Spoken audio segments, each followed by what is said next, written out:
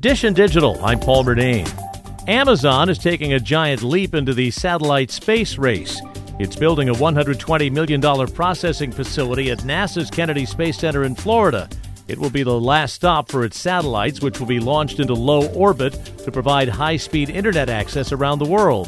CBS News tech contributor Ian Sherr says many companies are finding new ways to use satellites. Apple has started using low Earth satellites to be able to send emergency signals from iPhones if there is someone who's out of cell service but needs help. So imagine someone stuck in the middle of the desert.